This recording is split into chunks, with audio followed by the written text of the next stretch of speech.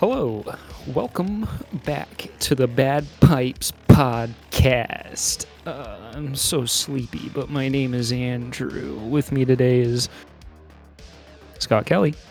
I'm here. We're both here. This week, we thought it would be a good idea to kind of building off of last week, talking about Zack Snyder's Rebel Moon, to watch another one of his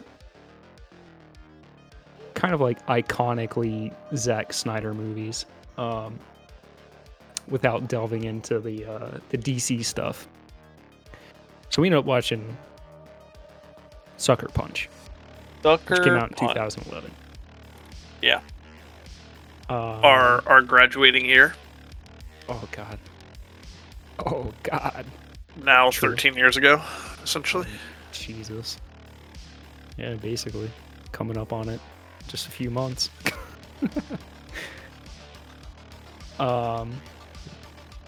Quick question. Yes. Did you watch the original No, version of this, the PG-13, or did you watch the R version? I did find the extended R-rated version. All right, so we both went with the meme and watched the Zack Snyder extended cut. Yes, we did. Of Sucker Punch, and this is your first time watching it, right? Yes. So, my little sister was like super into this way back. I don't know why. I just remember her watching it a bunch, and I never really sat down and watched it, but I do recall my little sister being super into it. But yes, this is like probably my first time like actually sitting down and paying attention and watching it. Well, your little sister is pretty edgy, and this movie does kind of appeal to the super edgy crowd. Yeah, that is her. Yeah, she is. She aims to be edgy.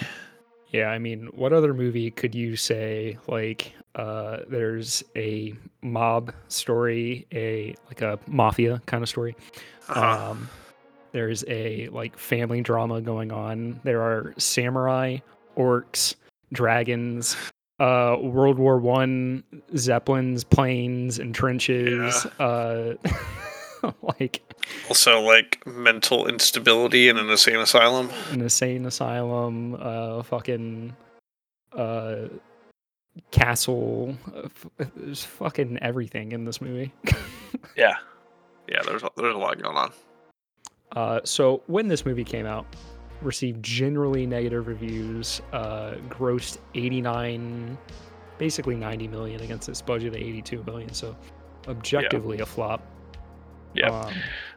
It looks like it's currently sitting at a 22% from critics on Rotten Tomatoes and a 47 from audience. Not great. No, not great. And that's why I'm interested to hear your perspective. Interested to hear your perspective on it, having watched this for the first time. Yeah. So I did enjoy it. I mean, you come into it and it's we pretty much get like a very definitely a very edgy intro into this movie with just like some, I mean, the whole movie is scattered with like these like emo covers of pretty popular songs. Well, it's also got like Bjork is in there, so it's these kind of yeah. I mean, the soundtrack's good, I think. No, I really enjoyed it. Yeah, very interesting covers of songs in there, but no, I mean our main character, baby doll, her mother dies. Her stepfather looks like he's abusive, probably. It almost appears, I don't think it's ever explicitly, a lot of stuff isn't explicitly stated in this, but it almost looks like he planned her death potentially in order to get, inheritance from the will, but then opens the will and finds it's, the mother has left things to her two daughters, baby doll and her little sister. Yeah, and then he goes to like he goes to abuse them. He goes to abuse the little sister, and she pulls a gun on him and ends up shooting and killing her little sister. And then she's dragged to the asylum, and that's where this all kind of goes down. Yeah, it's very sort of like American Gothic to begin with. I would probably describe that section. Yeah, definitely. Kind of like Lemony Snicket vibes too. Like parents are dead. You've got like orphan kid kind of thrust into a world that's like beyond them, basically. You know. Yeah. There's a lot going on. Yeah, it's a hell of a ride. Even though that is kind of the opening of the movie, that's actually not the first scene. The first scene is a stage, and the curtains open up. Oh, yes. Yep, the curtains, so you get the stage and the curtains open up to her sitting on the bed. It's actually not her. It is the actress that plays Sweet Pea with that blonde wig on. That's right, yep. Because Sweet Pea is our narrator, from what I understand. Sweet Pea is the one speaking to us. Yeah, she does from have the that beginning opening monologue and narrating. Which is interesting because you have all of that going on, and then the end of that sequence is them coming up to the lobotomy scene, and then it switches back to the other narrative, which is Sweet Pea pulling off the wig and being like, "What the fuck is this?" You know, like. So yeah, there's like an unreliable narrator kind of thing going on, in that you don't know which story is the actual story. Like, is it Baby Doll's story or is it Sweet Pea's story? But it ends up, I think, exploring that in a pretty interesting way. Yeah. You saying that you enjoyed this, I find interesting. Because A, I do think it's a pretty fun movie. B, I do think that the R version, the extended version, makes certain things a lot clearer than the original, like the theatric version did. Yeah. And I also feel like even originally the theatrical version was like a monumentally misunderstood movie. Yeah. Oh. Yeah. No, I could see that. There is I think that kind of goes back to they keep I feel like they just don't explicitly spell things out, which I think some people would find problems with because people have trouble with speculation or coming to their own conclusions. People I think a lot of people are just dumb. So they're like, they can't watch this and go like, yeah, that checks out. That makes sense. So yeah, no, I felt, I mean, even like when it came around to the end, I felt it tied things up pretty well. Yeah. And I felt like I came to a conclusion, to an understanding of what occurred. And like everything relating to the story. But yeah, I think they, throughout the entire movie, I felt they did a good job of the transitioning between, like, the transitioning, but also blurring the lines between, like, hey, we're in this burlesque club, but it's also the asylum, like a brothel, and all this other stuff. Yeah, so that's where as you're watching it, you're kind of listening for lines that would fit in both of those settings, right? Yeah, and it's like, it's even with, there's a lot of things that I feel like just watching, like when they're in the burlesque club and they're talking about the cleaning closet that occasionally the orderly will lock them into, and like they open it up and it's got padded walls. It's like, okay, that's very clearly not a normal cleaning closet. That's very clearly like a safe room in an asylum. It's just like from her perspective within the burlesque club. That's like the cleaning supply closet. It also goes back to like when they're walking through the burlesque club and there's just these random like the random like cages or like the random like fenced off areas with like the doors and everything. Yeah. Almost like fencing or chain link.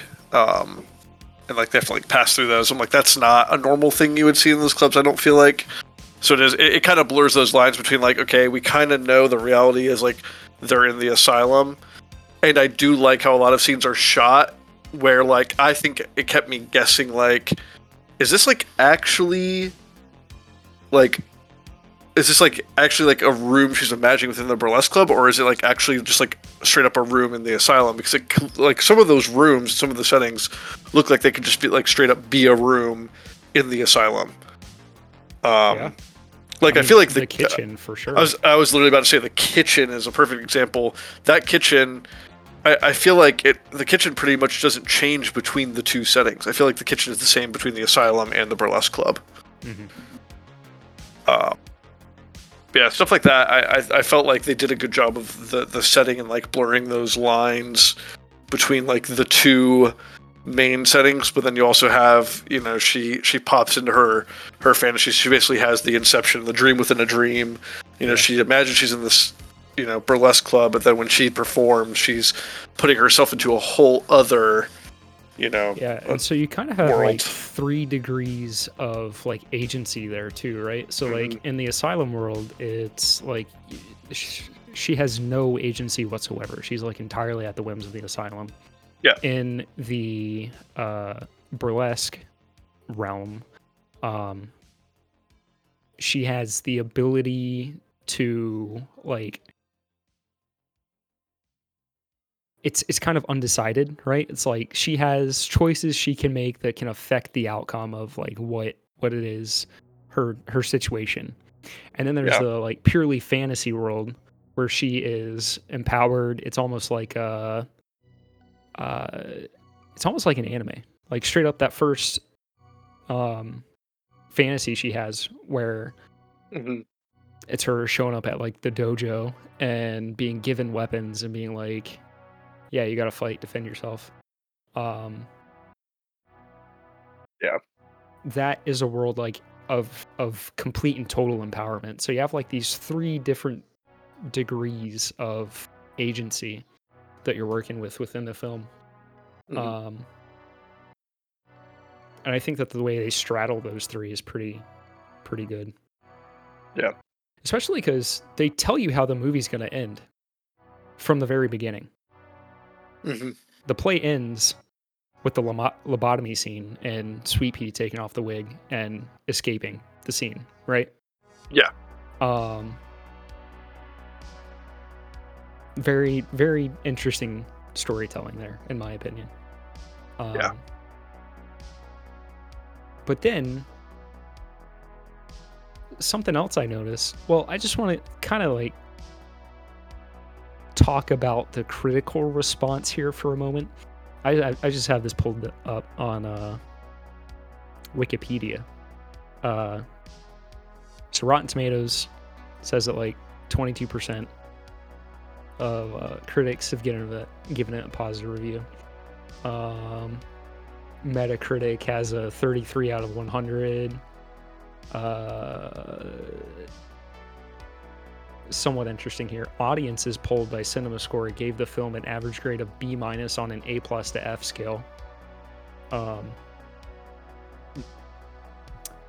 of close to home here. Orlando Sentinel gave the movie 1 out of 4 stars, calling it a, quote, an unerotic, unthrilling, erotic thriller in the video game mold. Another guy wrote, with its quest to retrieve magical totems, clearly demarcated levels, and non-stop action, Snyder's clattering concoction sometimes feels less like a movie than an extended, elaborate trailer for its redundant video game adaptation. Sydney Morning Herald called the film incredibly ambitious. Yeah, I feel like you're missing the mark at that point if you're just being like, oh yeah, it's just like taking shit from video games and they're going to find these like magic idols or items throughout this movie. It's very much, it's taking and disguising their entire plot to escape as like these elaborate fantasies that she has while she's performing to distract people so that they can gather the items to, fulfill this plot. Yeah, some of the better ones here on Wikipedia talking about it. This Keith Ulick guy from Time Out New York named Sucker Punch the 10th best title of 2011, saying this excessive digisatire spits in the face of fanboys and their franchises. Sonny Bunch hailed the movie as a, quote, exciting, entertaining piece of work, one that subverts your expectations even as it plays to your presumptions. Yeah, I think that part right there is what it does. Like, it's an exciting, entertaining piece of work that subverts your expectations even as it plays to your presumptions. I think that is a very intuitive read into this movie. Precisely because, like, as I'm watching it, I'm sitting there like, okay, this is a primarily female cast, right?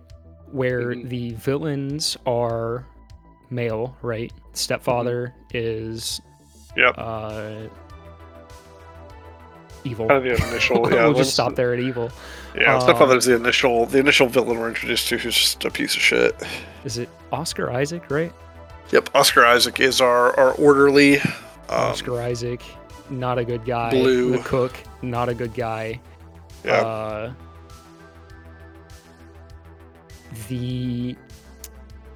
It's interesting how the film portrays the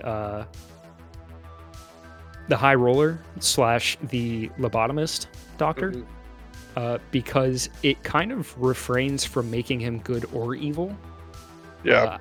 I will say this movie this version of the movie that we watched, the R1, the extended one, kind of spells it out a little bit more, because that whole last scene with him, after she helps Sweet Pea escape, and then there's like the scene with him and her in the room. Yeah. That was not in the original film. It just cut to the, like that after hammer knock scene where he's like, what the hell? Did you see that? That look she gave me like right before the end there? That was kind of weird. Yeah, so that wasn't in there. The first musical scene in this one was also not in the original. So the what song was that? Like Your Love Is My Drug or something like that? Yeah, what Love Is the Drug. Love Is the Drug. That wasn't in there. That's also very interesting because a lot of the empowering scenes take place during performances. So in this version, the first performance to be like an entirely raunchy, like not in their control, very like contrived dance theater sequence, where it's not their dances, it's someone else's moves. I found that very interesting, because the next time you see a dance sequence, it is Baby Doll doing her first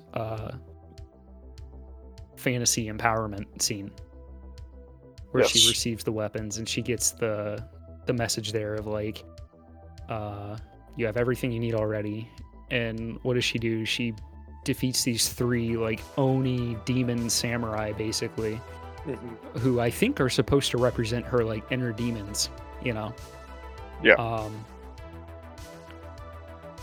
and like that self-empowerment is what leads her to be able to empower the team, which is what happens in the next sort of empowerment scene. Is they're all a team working together, and if you notice in all of those like fantasy scenes, the things that they have in each one always gets like added to. So by the time you get to the final one, like Sweet Pea still has like the broadsword on her back from the one before that when they were fighting like orcs and dragons and shit. I thought that was really interesting because, uh, as far as character development goes, it's not like you just have the same character going through different scenes and they don't change or anything. It's like the hardships that you go through are being built upon, and they all become stronger for it, you know? Um, Yeah. that's just like a minor detail, too. There's a lot of minor details in this movie that I think in the long run, if you're not looking for them, end up just being overlooked. But whenever like you're really digging into the movie, I think it leads you into appreciating the storytelling, uh, the characters, the different levels of plot. Like it's a very layered movie. Hmm. It's like eating a cake, you know, where there's a bunch of levels, bunch of layers, and you Yeah. have to kind of like you can appreciate the whole thing in one bite, but you can also like sit there and pick through the layers and appreciate like the individual components that went into it to make it a lot better. Yeah. And it seems to me like a lot of people just took the first bite of cake and went, "Oh, this is too rich. Like, this is kind of gross. There's too many flavors going on here." Yeah. Um, I will say, the movie does suffer a little bit from the Snyderisms. Some of the slow motion sequences are Yeah. quite over the top. Yeah. Um, I think that absolutely contributes to people calling it the what was that quote earlier? In the video game mold. Yeah. But I'll say this too. I've gotten in the habit recently of like counting how long scenes are. So like how quickly they're cutting. Um, this movie has a lot of really long scenes, and when I say really long, it's probably not going to sound too long, but like considering that the average scene length in movies nowadays is about 3 seconds, this movie had a number of scenes that were 15 to like 20 seconds long. Some of the scenes in this, some of the like transition scenes, without cuts, but like they clearly go into like digital stuff. Some of those scenes were like up to a minute long. Yeah. Um, I found that really interesting. As far as like how does that affect the pacing of this movie? I don't know. I feel like it amps up when it needs to and it comes down when it needs to. Does that make sense? Yeah.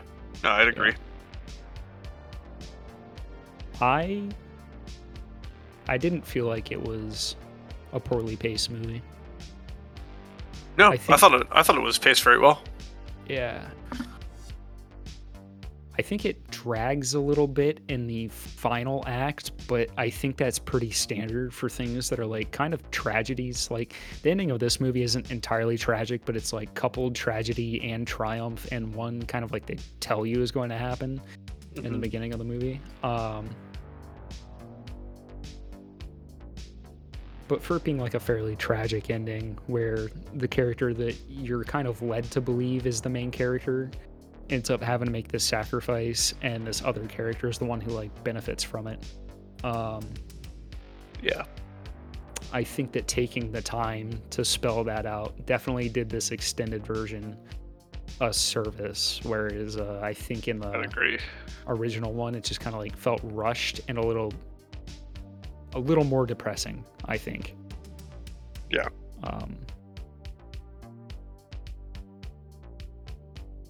Yeah. So reading through more of the critical response here, it seems like this movie got a drew criticism for its depiction of women. Several critics described the film as misogynistic, and others expressed concern over its treatment of sexual violence. How do you feel like the movie handled that? I yeah, no, I don't feel like that at all. I feel like you could point to a ton of other movies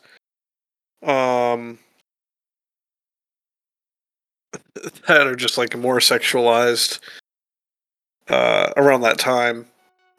Like, I don't know. I feel like even their outfits were like fairly kind of like modest. Um, Even like for the time, like this is only 2011 we're talking about. Like, I don't know. I feel like there was much raunchier stuff or like fan servicey stuff that was going on. I don't think that's what they were aiming for at all with this. Yeah. Listen to this quote. A.O. Scott of the New York Times described the film as a fantasia of misogyny that pretends to be a feminist fable of empowerment, and found that the film's treatment of sexual violence was problematic and believes the target audience as a whole is in favor of it.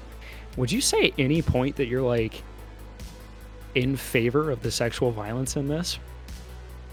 Because I would say like absolutely not. No. I feel like this movie does a good job of portraying. I like how they're saying it's misogynist, but I feel like this does a good job of portraying like the actually like how like the evils of misogyny and how bad it is. Like how there are men out there, like the orderly, a man in power taking advantage of these mentally ill women. You know, the stepfather who's obviously, you know, abusive and like doing these things, you know, someone who is a parental figure abusing his power. In particular, we can just talk about that for a moment. Like you said, potentially in some way, it's kind of implied that like he led to the mother's death, be that poison or whatever, or maybe she was just sick and he like tried to latch onto her to get the inheritance. But whenever he finds out that it's not been left to him, it's been left to her 2 daughters, what does he immediately try to do? Go rape the daughters. Yeah. Presumably to get one of them pregnant so that he has a claim to the land or the property or the fortune or whatever's going on there. Yeah. Like entirely evil. And at no point would I ever say that I was like rooting. What the fuck was that quote? At no point was I ever in favor of the sexual violence. Like, the one girl looks like she's like 12 or something like that. Yeah. No fucking way would you ever want. I mean, even Baby Doll is like 20 years old, and you're like, no, get out of there. Like, yeah. Scratch his face, go find the gun. Like, fucking shoot this dude. And it's, I mean, it's very clear that these are portrayed as the evil people. These are portrayed as the, you know, the perpetrators of the film. So it's like, I feel like at no point is it, you know, is it portraying, is it glorifying any sort of like sexual violence towards women? I feel like it is showing the evils of it. One of the most triumphant moments of the movie is when you think that fucking Blue is gonna rape Baby Doll, and she pulls the knife out from under the cabinet or whatever and stabs him in the fucking shoulder, and you're like, hell yeah. Yeah. Yeah, I don't know. Like, Yeah, I feel like a lot of them. It seems like a lot of critics kind of miss the punch. I feel like they're trying to just be like, oh, he casted a bunch of women and clothed them scantily in order to like fan service or you know, with ill intention. I'm like, no, I think the point of this is like you have your 2 main characters who are both female. Obviously, they're going to be sent to like a female asylum, an all-female asylum, and it's like at that point you're also working to paint this parallel between the asylum and like a burlesque club / brothel that they're all working in. So I feel like if anything, he was like Zack Snyder and the costuming were more modest than they could have been. Like they could have gone more over the top and sexualized it even more. And I feel like they stayed fairly modest as far as a lot of it went. Here's a quote from Snyder himself on this topic. In retrospect, Snyder said, "I'm always shocked that it was so badly misunderstood. I always said that it was a commentary on sexism and geek culture. Someone would ask me, why did you film the girls this way? And I'd say, well, you did. Sucker Punch is a fuck you to a lot of people who will watch it. Which, I mean, I would agree with. I was going to say, I feel like, and this is something I think we, honestly, you could even say this movie was ahead of its time, because I feel like we have this culture now of these coomers and these incels online that want to be like, oh, all women are sluts and whores, and if they have an OnlyFans, they're terrible. They're never going to find a man. They don't, women don't deserve love. And at the same time, they're the dudes going and paying for the OnlyFans and jerking off. And like they want to sexualize these women, but also like talk shit and talk down on them, like if they're making a buck off of sex work or doing whatever. So it's like I feel like this was a little bit ahead of its time in that regard, because I feel like that's kind of what this is aimed at. It's aimed at that kind of like some of these dudes who do that, they'll like sexualize women, but at the same time like talk down on them. Yeah. Here's another couple interesting quotes. Patrick Bromley of DVD Verdict posited that Sucker Punch uses the, quote, prism of popular culture to say something about the roles that women find themselves forced into, and not just in the fantasies of geeks and fanboys. Bromley further judged that the film is, quote, about fighting a losing battle, about using every tool at your disposal, be it sexuality or physical strength or wit, or the ability to band together and fight a common enemy. The tool of the sisterhood, and about how that still isn't enough. Yeah. Yeah. I feel like that's a pretty good description. Yeah, I mean, like, that's the plot of the movie. Yeah. Is them empowering themselves and then empowering each other, and then it still not being enough, and how like only one of them is able to get out and actually presumably lead a decent life. Yeah. I'd also like to talk about the angel, the wise man, I believe is his actual title, but people say he's like God or an angel or some sort of otherworldly entity, because he appears in these dreams, and then right at the very end appears as the bus driver who goes above and beyond to make sure Sweet Pea successfully flees the state. Yeah. Yeah, I've seen. I mean, after the movie, I was like, okay, let me see if what I'm thinking is like correct. And there was kind of like a Reddit post on like, yeah, it's not very clear who he is, but you could assume he's some sort of, force for good. Yeah, essentially a guardian angel. Opens up on.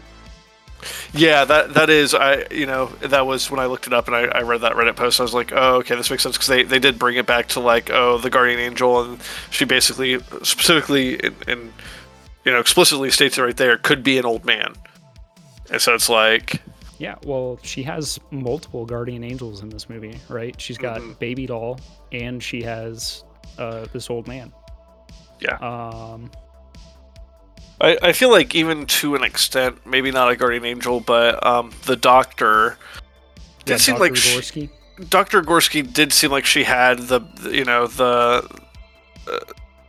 all of the girls' like best interest at heart. To the point where she was the one who, when we flash back post lobotomy, we get her recognizing that obviously Blue has been counterfeiting her signature in order to.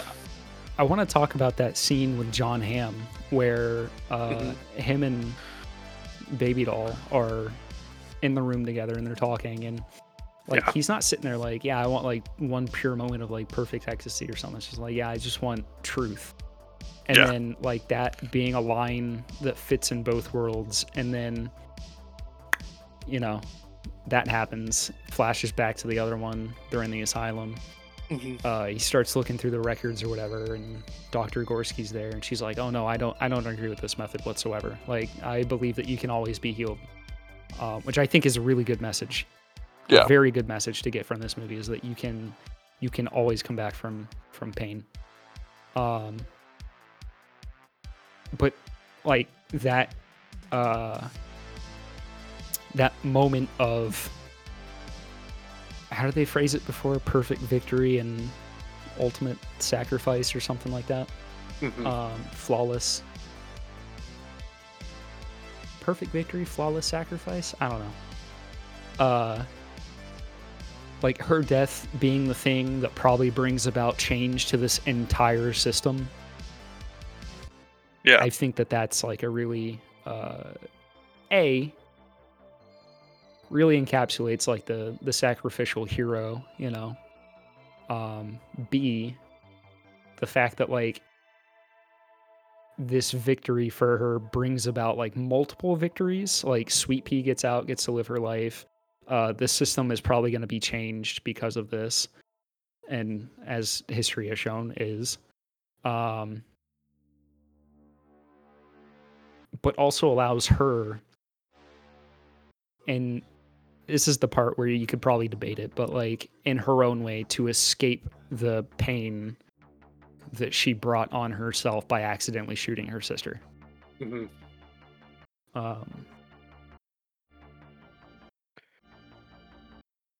Yeah. Yeah. I forget how I got on that, but I don't know. I just I found that dialogue, and I guess I didn't. I think I also didn't recognize the High Roller as the Doctor initially until it flips back. But I found that dialogue to be very interesting. That he carries out with her. And yeah, I that I think was the most surprising cut, is like them having that conversation. It just cuts to the tap, essentially. Yeah.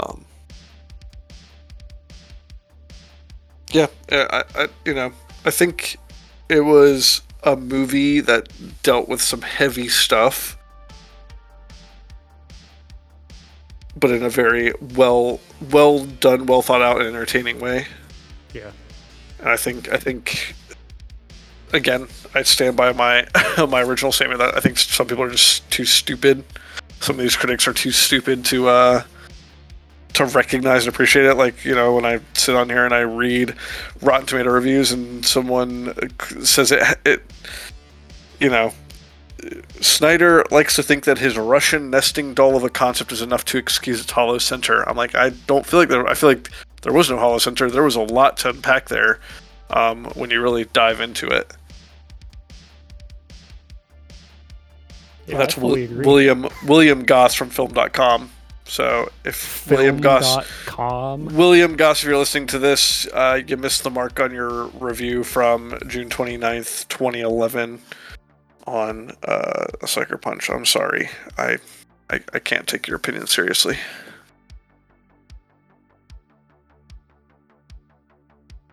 Especially when you gave a 65% to Pitch Perfect 2. Mark Monitor. Domain for sale, film.com. Oh, Jesus. All right, so I think we agree that like this movie is underappreciated. We've already kind of talked about some of the visuals of the asylum and the brothel. The fantasy scenes, though, I think are where this like really excels. Like, the like anime fight scene between her and the samurai is fucking awesome. The concept of like, I mean, all of this is coupled with very good music, but like the second giant samurai like walking in with a fucking rocket launcher and a minigun is awesome. Yeah. And then you get to that final one that's like still standing in the yard and it's snowing and like there's lots of dark shadows and oh yeah, coupled with when she slashes them, like bright light comes out of them.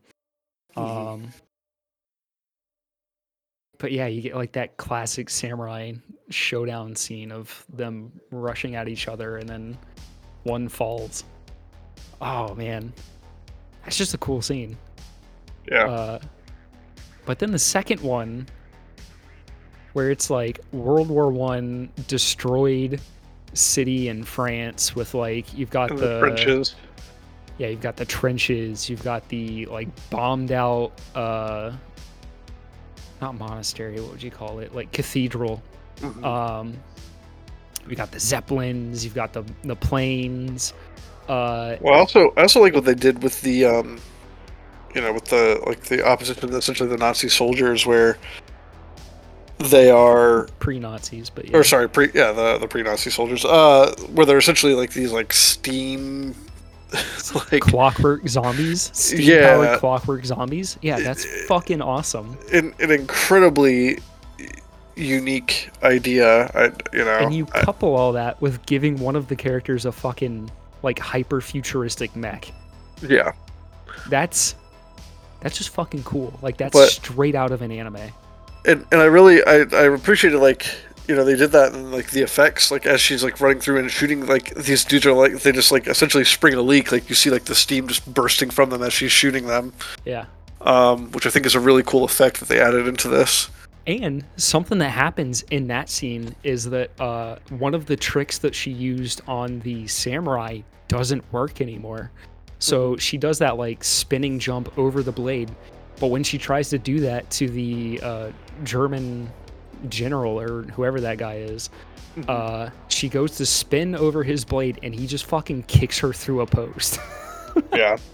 And you're like, oh yeah, you have to keep growing, you have to keep changing to get past like new difficulties and things. Like, Yeah. you can't just keep using the same trick over and over.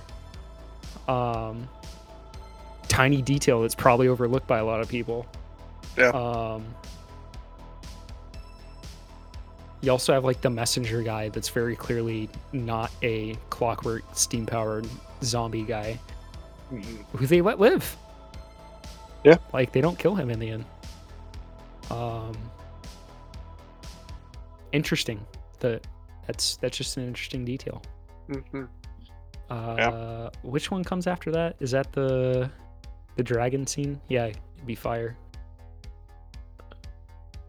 So then you get this scene that's like straight out of Warhammer Fantasy. It looks like a siege in the Chaos Waste. You've got like vampires. What the fuck am I saying? You've got volcanoes erupting in the background. You have this like elven-looking citadel that's occupied by orcs, and you have these like heavy metal knights outside that are like beating the door down. That's just fucking cool. And then you couple that with like they show up in like a B-52 bomber with a fucking minigun out the side, and I don't know. I love all of these little like fantasy scenes that they do because they're so very out unique. there. Yeah, and very unique because I feel like you haven't seen those types of things in movies a lot of the time. No. I mean, they show up into that scene and it's a siege, and they like drop in and then they're like shooting everyone with automatic weapons.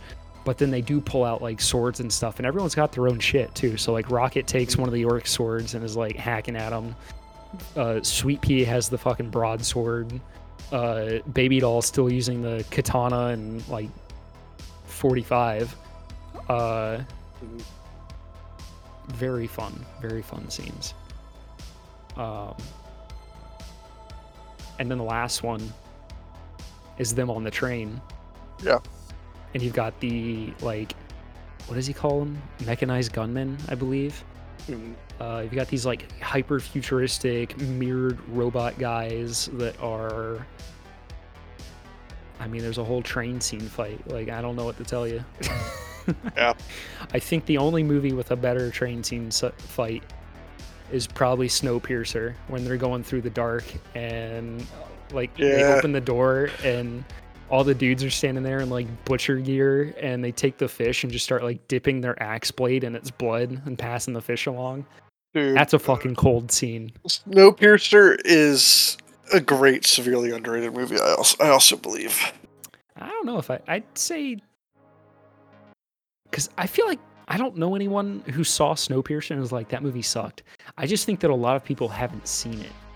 Yeah. You know what? To be fair, I guess for some reason I thought it got lower ratings on Rotten Tomatoes. It's got a 94 from critics and a 73 from audience. I'm gonna say audience is on the wrong on this. I love that movie. I like it. It's just kind of bleak. Oh yeah, definitely. But yeah, back to it. So yeah, you have the train scene. Like, the visuals of this movie are like just incredible in my opinion. Going back to what you said, like set design, very good. The action sequences I think are very good, and coupled with these like fantasy scenes where it like goes beyond realistic into like full-on anime fantasy type stuff, I think that's like a really good pairing. I just keep putting my hands up and going like, you know what I mean? I don't know. I feel like I would recommend this movie to just about anyone, and a lot of people would probably not get it. Yeah. No, I feel like it's a movie to have someone watch and then discuss, or like talk to them about it. Because I feel like if you can either sit down with them and watch the movie, or at least have a discussion about it later, I feel like, you know, pointing out some of those things, those nuances, like I think it brings a whole new dimension to the movie. Yeah. Yeah, I mean, kind of like that review you were reading, Zack Snyder's Russian nesting egg. Like, yeah, clearly it's someone. Like, you just really wonder, like, what was your hang up with this movie? Like, what did you find empty about it? Because, like, I think that it's a very empowering movie, not just for women, but for anyone watching this. It kind of asserts a lot of, like, good values, you know? Like, empower yourself, empower those around you, seek to undermine institutions or individuals who are abusing power, you know? Yeah. As I say, I don't know how you look at this and go, there's not enough, or it's a hollow center. I feel like, if anything, I could more so understand the argument that there's too much going on. That it's a lot. So like, yeah, I don't really get that assessment, but I would give this a solid 8 out of 10. I'm gonna give it an 8.9. Yeah. I think it's really good. I think it kind of hits all of the like necessary aspects of like good filmmaking. So like script, the story itself I think is good. The dialogue I think is good. The layers of plot I think is good. Keeping your audience wondering like which of these is real. I think that's good. Deducting points for the slow-mo. Yeah, I'm taking 1.1 off of the complete score of 10 for just the egregious slow-mo. I get why he does it, but like, oh my god, dude, he's gotta chill out with that. Yeah. Agreed. Well, you got anything else? I guess that's about it. I don't think I have anything else. I didn't really. I was in Dallas the whole weekend. Oh yeah. So I got this past weekend. This past weekend was New Year's. I hung out with family. Yeah, I went and saw that boy Skrillex. Oh wow. So, I mean, him amongst a bunch of other people, but he was the main one on my list to eventually see, and I finally got to see him. Was it everything you hoped for, seeing that little guy up on stage? Not really. Did he look even smaller up on stage? We were like kind of far up, and it got to a point where like Casey and I just like looked at each other. We were like, "Do you want to just like move back?" And we ended up going to a different set because like there were like multiple stages going on at the same time. So we went over to a different set and saw AC Slater, who's like more like bass house music. But we like we left because we were just like pretty far up front. We were like people were just filtering in and like just people just push through the crowd. And it's just like it starts getting so crowded up there, and it's just like at some point you're just like I feel like this is something people expect me to do or like be at, and not somewhere I want to be. Like, what's the point of me like being here to enjoy the music if I have no space, like no personal space to move around? Yeah. Is there much moshing going on at those?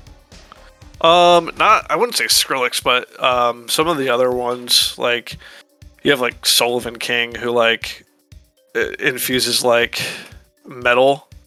Mm-hmm. And like he definitely like he does like all the vocals. He like does like screaming vocals and everything. You definitely get like mosh pits with that. And then like I don't know if did you know Shaq's a DJ, a dubstep DJ?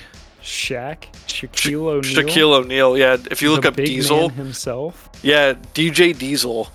He Jesus. he just goes around to all the festivals and plays shows, and he just like he produces his own music. He got taught from a couple DJs, like dubstep DJs. So like now he does his own sets or whatever. But he like people mosh at his sets. He actually one festival he got down from the stage and like got in the mosh pit with people. And I'm like that would be a terrifying mosh pit to be in with that man. I don't know, dude. I used to fucking love the mosh pits where it was like just a bunch of guys that were bigger than you. Like I remember at a Warped Tour one year, I ran into some friends I knew, and they were like, "Yeah, we're here to see Riff Raff." Oh my god! So I went and watched Riff Raff with them, and he opened his set to this like real sludgy kind of song. And there was just a bunch of dudes moshing, and a lot of them were like big guys, like my height or taller. But like, I mean, you know me, I'm a thin man. Just a lot of like heavy set dudes moshing. But I'm tall enough that I know like if I'm swinging my arms, I'm not gonna get hit. I'm gonna hit them before they hit me, right? Yeah, you got more reach. Like, yeah. Yeah. So like I'm never scared in mosh pits. Yeah. Because I've got the protective barrier of range, but that's fair. Yeah, I also, if they're bigger than you, you can hit them harder than they can hit you. So true, yeah. But that was pretty much. Oh, I had. Did you? I didn't get a chance to say. We went to probably the best hot pot and Korean barbecue place I've ever been to. I saw your Instagram pictures. Yeah. Dude, that place, I don't. It's like however they like. First, so it was $35, all you can eat for both hot pot and Korean barbecue. Pretty good deal. I ate my fill and then some. Like I was so fucking stuffed after that. But like they had like this miso pork belly that had like was just like marinated in like the miso like rub they put on it, like marinated in it. Dude, it had such a good like nice flavor to it. Yeah. Had that on the grill. I did some kimchi hot pot. Every time I go to a soup place, my next pee takes me like 6 minutes. I'm just sitting on the toilet like, is this ever gonna end? Yeah. No, it was pretty. I mean, it's like really new. So like compared to the one we did for your birthday in Orlando. That was Shelby's birthday. Or that was Shelby's birthday. The one we did for Shelby's birthday in Orlando, this place was probably like triple the size. They had so many, and like even then, it was still like an hour wait to get a table. But they didn't do like, unlike the place in Orlando, they didn't do reservations. It was all first come first serve there because they're just like so new and people are like rushing to get in there. Yeah, it was cool though. Sucked for us if that place in Orlando had been like that since fucking someone was 45 minutes late. Hey, that was on Michael because V got drunk at her brunch or whatever, and Michael had to go pick her up, and then he was late. I was trying to like get out the fucking door. That was on him. Y'all knowing we gotta drive through Orlando. I know. I was giving him so much shit. I was like, dude. And then the little Asian guy kept coming over and be like, "Oh, they're gonna be here soon?" And I was like, "I don't know, but yeah, they keep telling us they're gonna be here soon." He was getting so mad at us because of you guys. Yeah. Yeah. I was getting ready to fight him. Stop yelling at me. Yeah. Yeah, because then you guys showed up and I was mad at you guys. I was like, "You fucking got this guy pissed off at me because of you guys." I'm pretty sure I wasn't trying to blame Michael at that moment, but that was definitely Michael's fault. But by extension, it was V's fault because she doesn't know how to handle her liquor or moderate during brunch. I mean, what do you expect when you're dating a little baby? Tiny little baby. Freshly 21-year-old. Yeah. We're too old for that. Too Hot old. I'll tell you what, though. Padre's house, New Year's Eve. Yeah? He was like, "What do you want to drink? We got all this." And he points at all the bottles of alcohol that are out on the kitchen counter. And I go, "I don't want any of that. Don't you have some scotch somewhere?" And he goes, "Scotch? Yeah, I've got a couple bottles of scotch." So we ended up having like a 12-year scotch, me and him. And my little brother was actually there too, which if I don't, you might know this, but he's my half brother. So he's, he's my brother on my mom's side. So he was at my dad's house. Oh my God. And it was kind of funny, just like all of us getting drunk and complaining about my mom. Oh yeah, that's too funny. Yeah. Yeah. But he's over in Germany now, talking about all these girls he's meeting over there. Right, he just decided to go to Germany? Nah, he's there for work. Ah, nice. Wait, your dad or your brother? My half brother. Oh, okay. Yeah. Okay. So he was telling us like these German pickup lines he would use, because he doesn't like really know German. He just knows like a little bit, you know. And then he tries to like transition the conversation to English. Was basically what he was saying his strategy was. So he'd be like, pretty good. I cringed every time he said one. Shit. Nice. Yeah, he also said that like most of the German people he meets just like they are standoffish and rude. And I was like, well, I would be too if some fucking foreigner was trying to talk to me in a bar. That's not true. If I hear someone speaking German, I go, "My people? Hello?" Flashback to Matt's wedding. I only talked to the German girl for the entire time. Yeah. Anyway, no one wants to hear this shit. If you listen to this far, you're a fucking champion. We've got social media.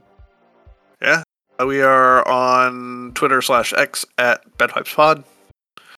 If you want to email us a film recommendation or a question or ask us how we wipe, you can do that at cryptidworksofficial@gmail.com. If you, for some unhinged reason, wanted to support this nonsense financially, you can do that at patreon.com/badpipespodcast. And music, as always, by Carl Casey at White Bat Audio. Give him a listen. Yeah, pretty much think that's everything. All right, boys. Kiss your dog good night and hello for me. Bye. Bye.